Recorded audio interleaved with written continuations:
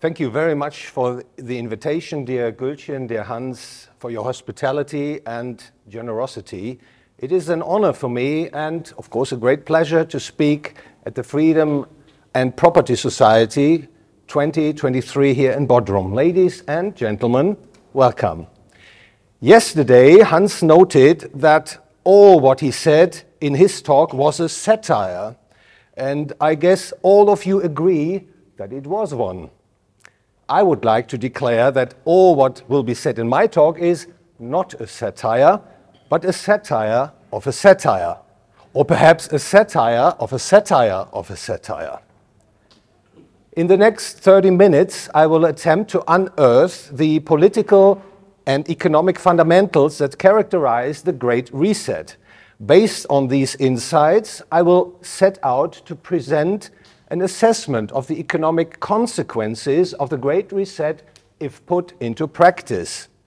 My conclusion will be that the Great Reset builds on ideological communist, socialist, and fascist ideas, which, if implemented, would destroy the freedom and prosperity, and presumably even the lives of the great majority of the people of this planet. It may perhaps sound oversimplistic and even exaggerated to you, but to me, the Great Reset seems to be a neo-Marxist, communist attempt to overthrow, a recipe to destroy the existing free society of the Western world, or what little is left of it. This conclusion basically rests on a rather simple insight, namely that there are only two ways in which people interact with each other. The first way is voluntary action. Example, I offer you an apple for $1 and you accept my offer or not, just as you wish. The second way is coercion and violence. I force you to do something you don't want to do of your own accord. And if you disobey me, I punish you.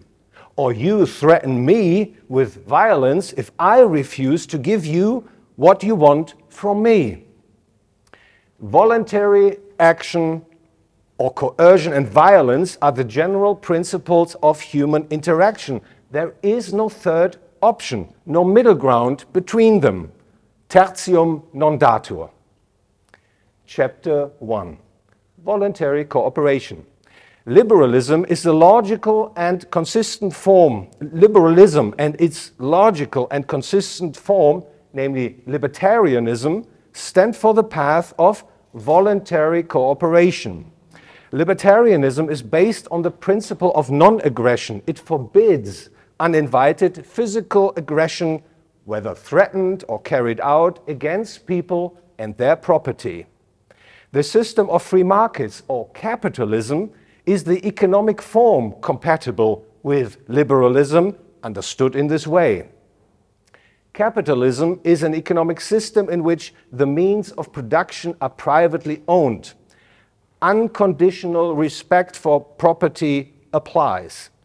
People use money for the purpose of economic accounting and trading, making possible an advanced degree of the division of labor nationally and internationally. Markets are free. Everyone is free to offer his or her goods, and everyone is free to demand the goods he or she wishes to consume. In real capitalism, which is compatible with libertarianism, there is no such thing as a state as we know it today. All goods are offered in the free marketplace. This includes the goods law and security, roads, education, money and credit, etc. Chapter 2. Coercion and violence. Now to the other way of interpersonal relationships, coercion and violence. Coercion and violence have many forms and are the basic principles of many social theories. An example of this is Marxism. Marxism is the political economic theory founded by Karl Marx, used to allegedly justify a demand for social transformation. According to Marxism, social development is determined by the material factors of production, tools, factories, etc. The progress of material production technology causes an increasing division of labor and creates material wealth. Marx's central criticism is that the workers create wealth, but it is concentrated in the hands of a few capitalists. According to the Marxists, this basic contradiction can only be eliminated by a revolutionary uprising, by coercion and violence in the truest sense of the word. Marxism demands that the working class expropriate the owners of the means of production and convert the means of production into common property. Communism is built on the doctrine of Marxism, and thus its foundation is also coercion and violence. It strives for a classless society, a society without rulers. After the necessary collapse of capitalism, which Marxists reckon with, and the violent overthrow of the prevailing property structure, the phase of socialism follows. Socialism refers to the economic and social order in which ownership of the means of production is nationalized. In other words, in which the owners have been expropriated by the use of force and violence. In socialism, a small group of people, or in extreme cases only one person, a dictator, determines how the means of productions are to be used. That is, what is to be produced, when and in what quantity, and it is also determined centrally who receives what from the goods produced and when. From the communist's point of view, socialism is supposed to be only a transitional stage, at the end of which stands the classless, the stateless communist society in which everything belongs to everyone. As Vladimir Ilyich Ulyanov, better known as Lenin, put it in 1917, quote, "The working class must break up, smash the ready-made state machinery and not confine itself merely to laying hold of it," quote ends. In real life, however, socialists have never broken up the ready-made state machinery. The reason is obvious, as Joseph Stalin noted, quote, "The state is a machine in the hands of the ruling class for suppressing the resistance of its class opponents," quote ends. Another, a more subtle strategy to get to socialism is democratic socialism, and it too builds on coercion and violence. Democratic socialism pretends to formally maintain ownership of the means of production. However, at the same time, it demands that the owners no longer have a 100% claim on the profits they make with their property.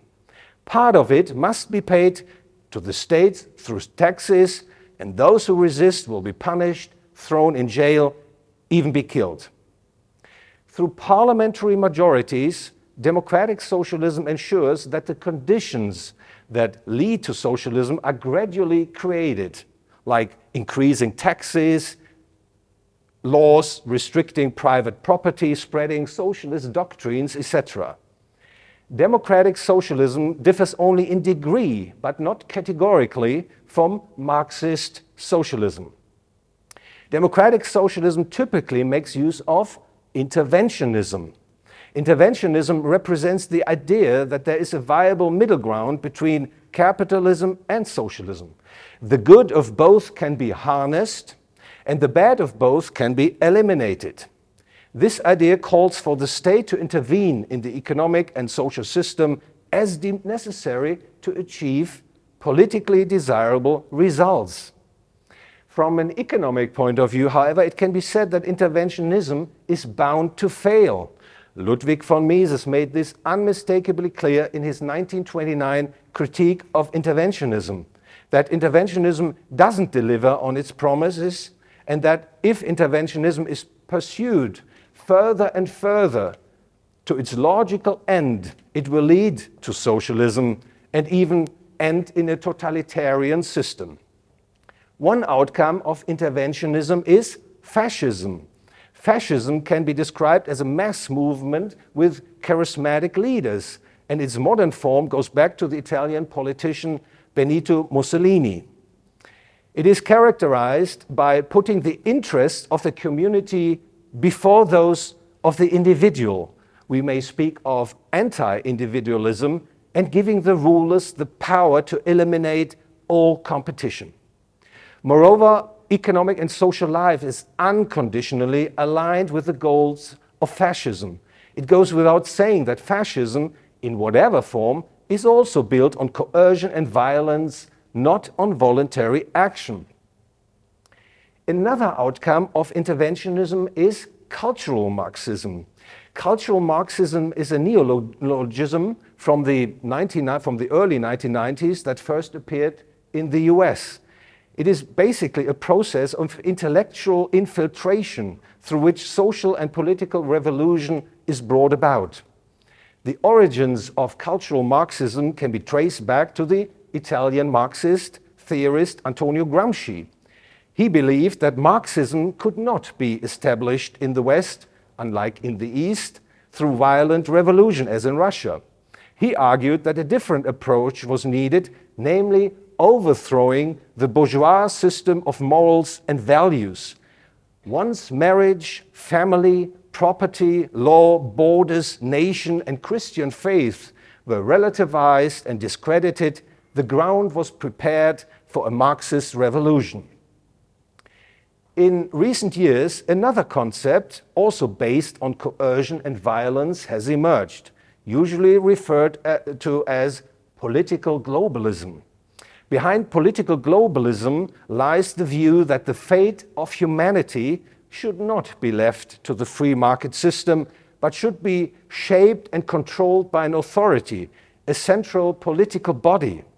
Whether economic and financial crises, climate, terrorism, or epidemics, according to the political globalists, the community of states, ideally a world government that wields all the power it desires, should fix things. Chapter 3. Anatomy of the Great Reset. Political globalism brings us directly to the idea of the Great Reset. The Great Reset is promoted in particular by the World Economic Forum. It is not a detailed or explicitly formulated theory or strategy.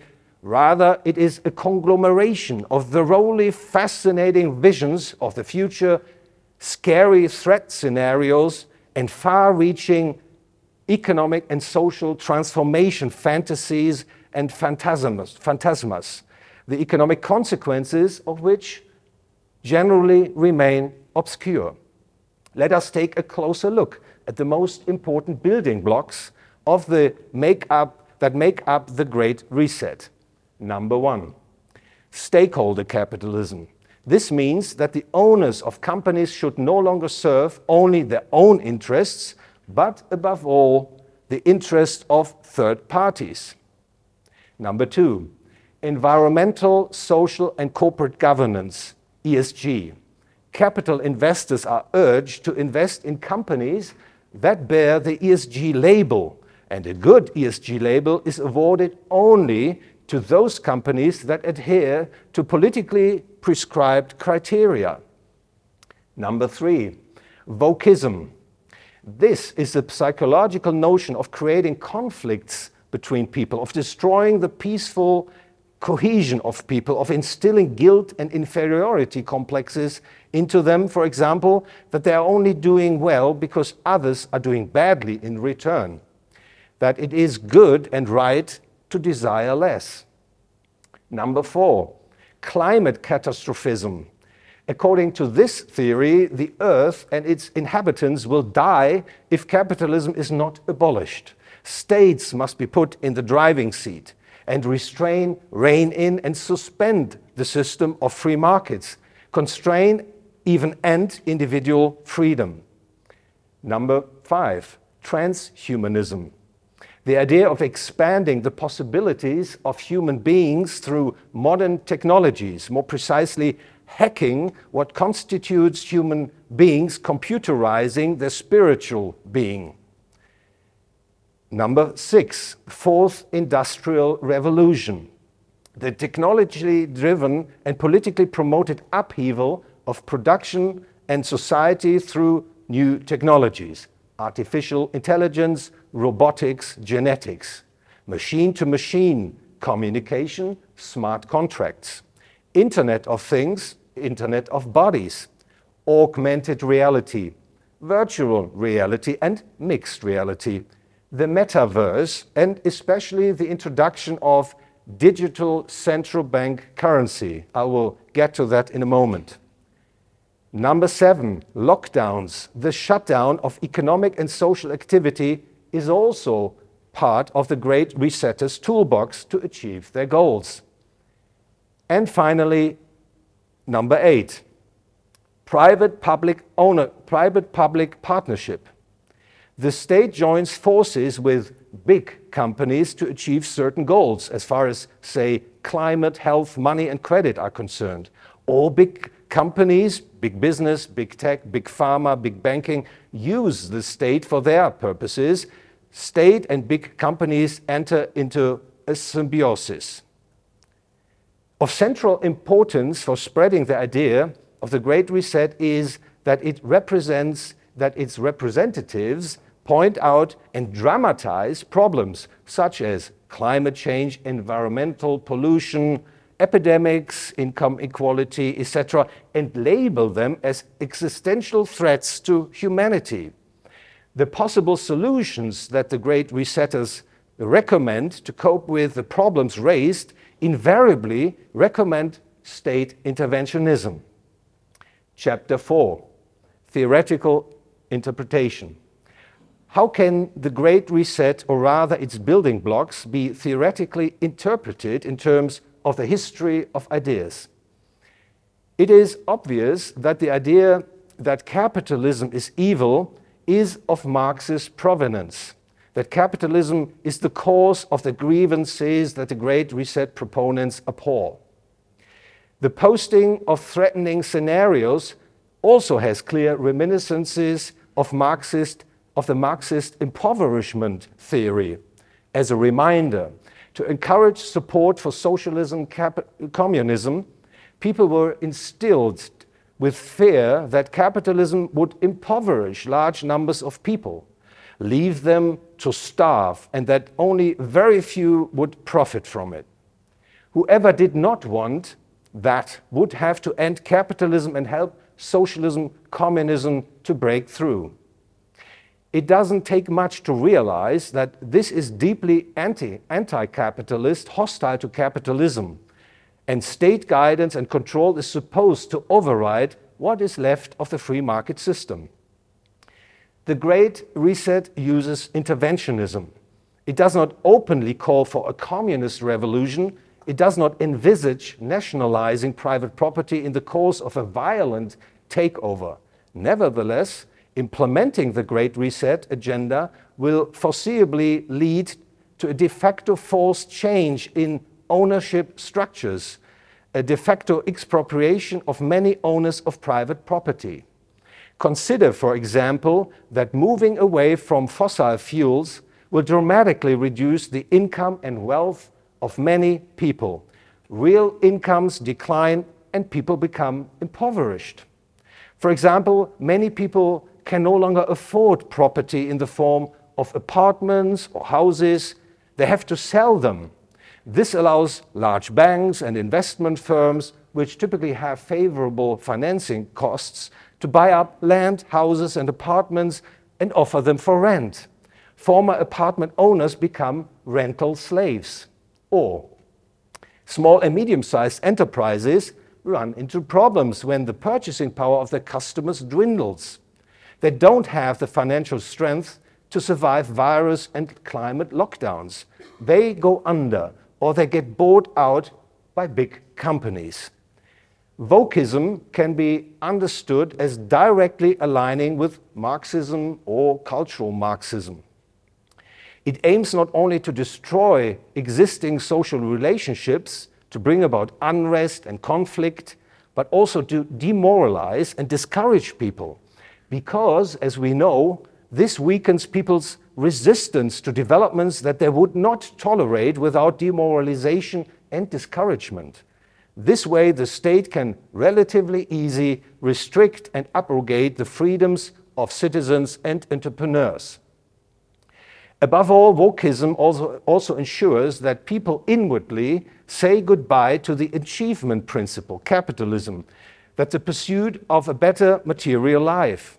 The free market system, competition, and striving to be better than others are discredited. Wokeism even relies, usually not overtly, on the polylogism with which Marxists sought to invalidate, defame, and discredit their opponents.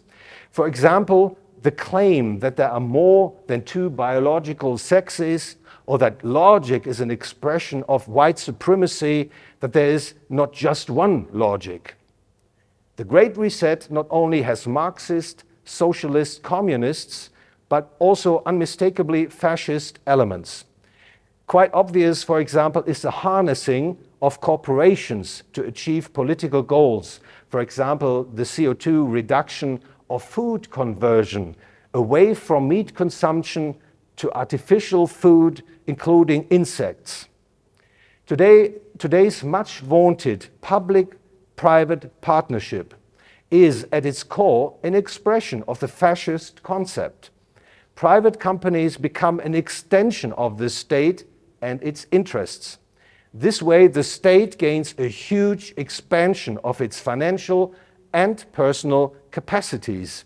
The corporate sector becomes a branch of the government. A regime of governmentality is established, that is, the corporate sector as a semi-state functioning on behalf and as part of the state itself. Seen in this light, the Great Reset fully caters to the idea of political globalism, according to which the people of this world should not shape their destinies in a free market system, but rather their way of life should henceforth be directed and controlled by a central world authority, a technocratic world elite, a world council of the enlightened. Against this backdrop, it is not difficult to see that the Great Reset contains elements that indirectly or directly promote or can evoke totalitarian structures. Perhaps the most obvious technical tool for this is the issuance of central bank digital currency. Chapter 5, Central Bank Digital Currency. That central banks are working to issue central bank digital currency is not surprising in light of what has been said so far. The Great Resetters predict and advocate that basically all transactions of daily life will be digitally mapped, all the way to the Internet of Bodies, to storing everyone's brain activity on the Internet. Having everything take place on the Internet also includes adapting money transactions to digital needs and possibilities. In particular, programmable money is of great interest to the Great Reset promoters.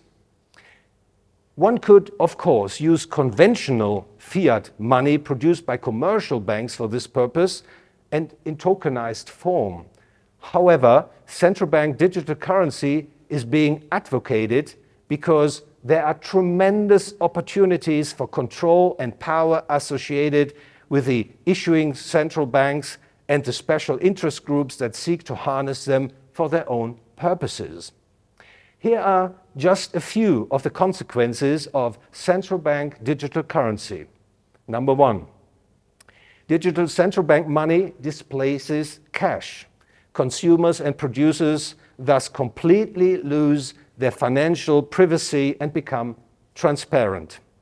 Number two, once digital central bank money has become sufficiently widespread, the central bank can literally increase the money supply in the economy at the push of a button.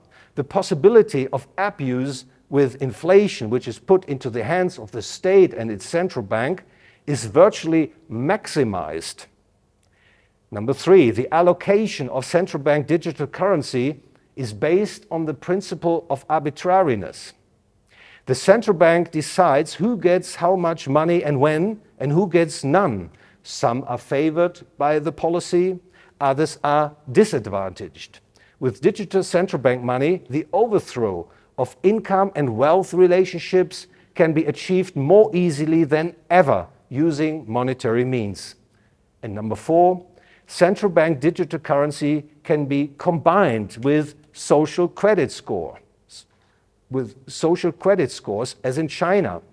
Behavior that conforms to the system is favored, while criticism or even resistance to the system is punished. For example, payment options with central bank digital money are restricted if a politically prescribed maximum amount of meat is consumed, or maximum travel distances are exceeded, or politically undesirable books are purchased. It is not difficult to imagine what will happen if digital central bank money is even linked to a digital vaccination passport and a digital ID.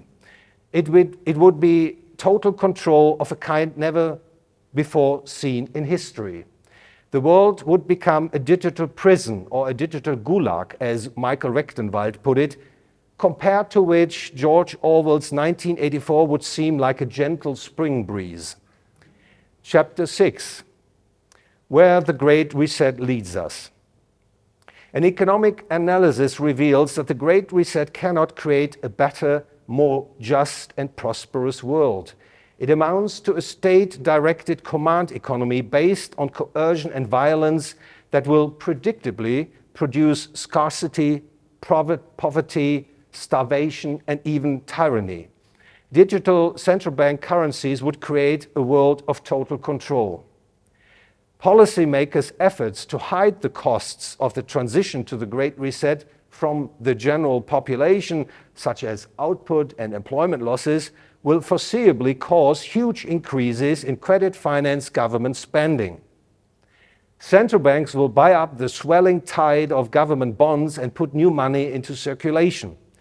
The result will be ever-rising goods price inflation and the destruction of civil society, especially if and when digital central bank currencies become the dominant kind of money.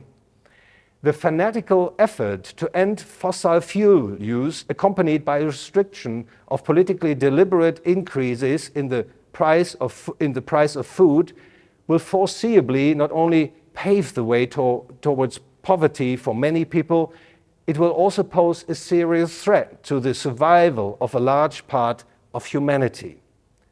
Chapter 7, stopping and reversing the Great Reset. Is it possible to stop the advance of the Great Reset, to reverse the progress already made? Yes, that is quite possible. The destiny of mankind on this planet is not predetermined, as the Marxists would have us believe. Rather, it is man-made action in the world that decisively determine his future. And since human action is, in the last consequence, indisputably determined by ideas or theories, ideas and theories are, in the end, the battlefield on which the Great Reset must be resisted, if one wants to stop and reverse it. Ludwig von Mises formulated this impressively. Quote, "Only ideas can overcome ideas, and it is only the ideas of capitalism and of liberalism that can overcome socialism. Only by a battle of ideas can a decision be reached. Human society is an issue of the mind. Social cooperation must first be conceived, then willed, then realized in action. It is ideas that make history, not the material productive forces, those nebulous and mystical schemata of the materialist conception of history." Quote ends. Presumably, however, it is not enough to teach people about sound economics to cut off the water from the Great Reset. Rather, a new enlightenment is also necessary. What do I mean by a new enlightenment? It was the philosopher of the Enlightenment and Königsberg native Immanuel Kant, he lived from 1724 to 1804, who gave people the idea of reasonable autonomy. By autonomy, Kant means the ability to lead one's life in a self-determined manner, according to rules one sets for oneself. And according to Kant, a reasonable person is one who sets the rules they follow for themselves and does so only after giving himself an account of their general acceptability. Kant's ideal of enlightenment shows that everyone is called to think for themselves and that everyone has to overcome their cowardice and take the courage to think for themselves. They are not obliged to follow expert opinions, authorities, and self-appointed priests of opinion. Rather, the rule is sapere aude, dare to use your own mind. But unfortunately, man's lack of courage and not infrequently so, his laziness to think for himself cause him to remain in the stage of pre-enlightenment or even to fall back into it. The latest coronavirus crisis is certainly a point in case of anti-enlightenment. Fortunately, one result of enlightened thinking can be understood quite easily, very easily. No one has the right to rule over others, can justify such a claim logically. And the human form of interaction associated with enlightenment is voluntary action, not violence and coercion.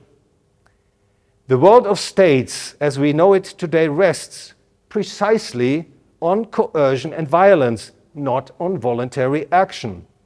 There is no blessing in that, and accepting and tolerating the state as we know it today has bad, actually destructive consequences. The state as we know it today is becoming ever larger and more powerful, relentlessly expanding, destroying civil and entrepreneurial liberties. And even a minimal state will sooner or later become a maximal state, as Hans-Hermann Hoppe pointedly puts it. Seen in this light, the Great Reset is nothing more than a concrete manifestation of the action-logical insight. Special interest groups harness the power of the state for their ideological purposes, and the state gains powerful supporters by granting privileges. It is the state that enables something like the Great Reset, which is anti-economics, anti-human, anti-moral, and anti-enlightenment. But once it has been made clear that the state, as we know it today, is based on coercion and violence, and that the Great Reset is ultimately only a concrete manifestation of escalating state tyranny, no enlightened person can give their consent to this development. Rather, they are urged to stop and reverse it, with the help of sound economics and, by no means less important, a new enlightenment. Thank you very much for your attention.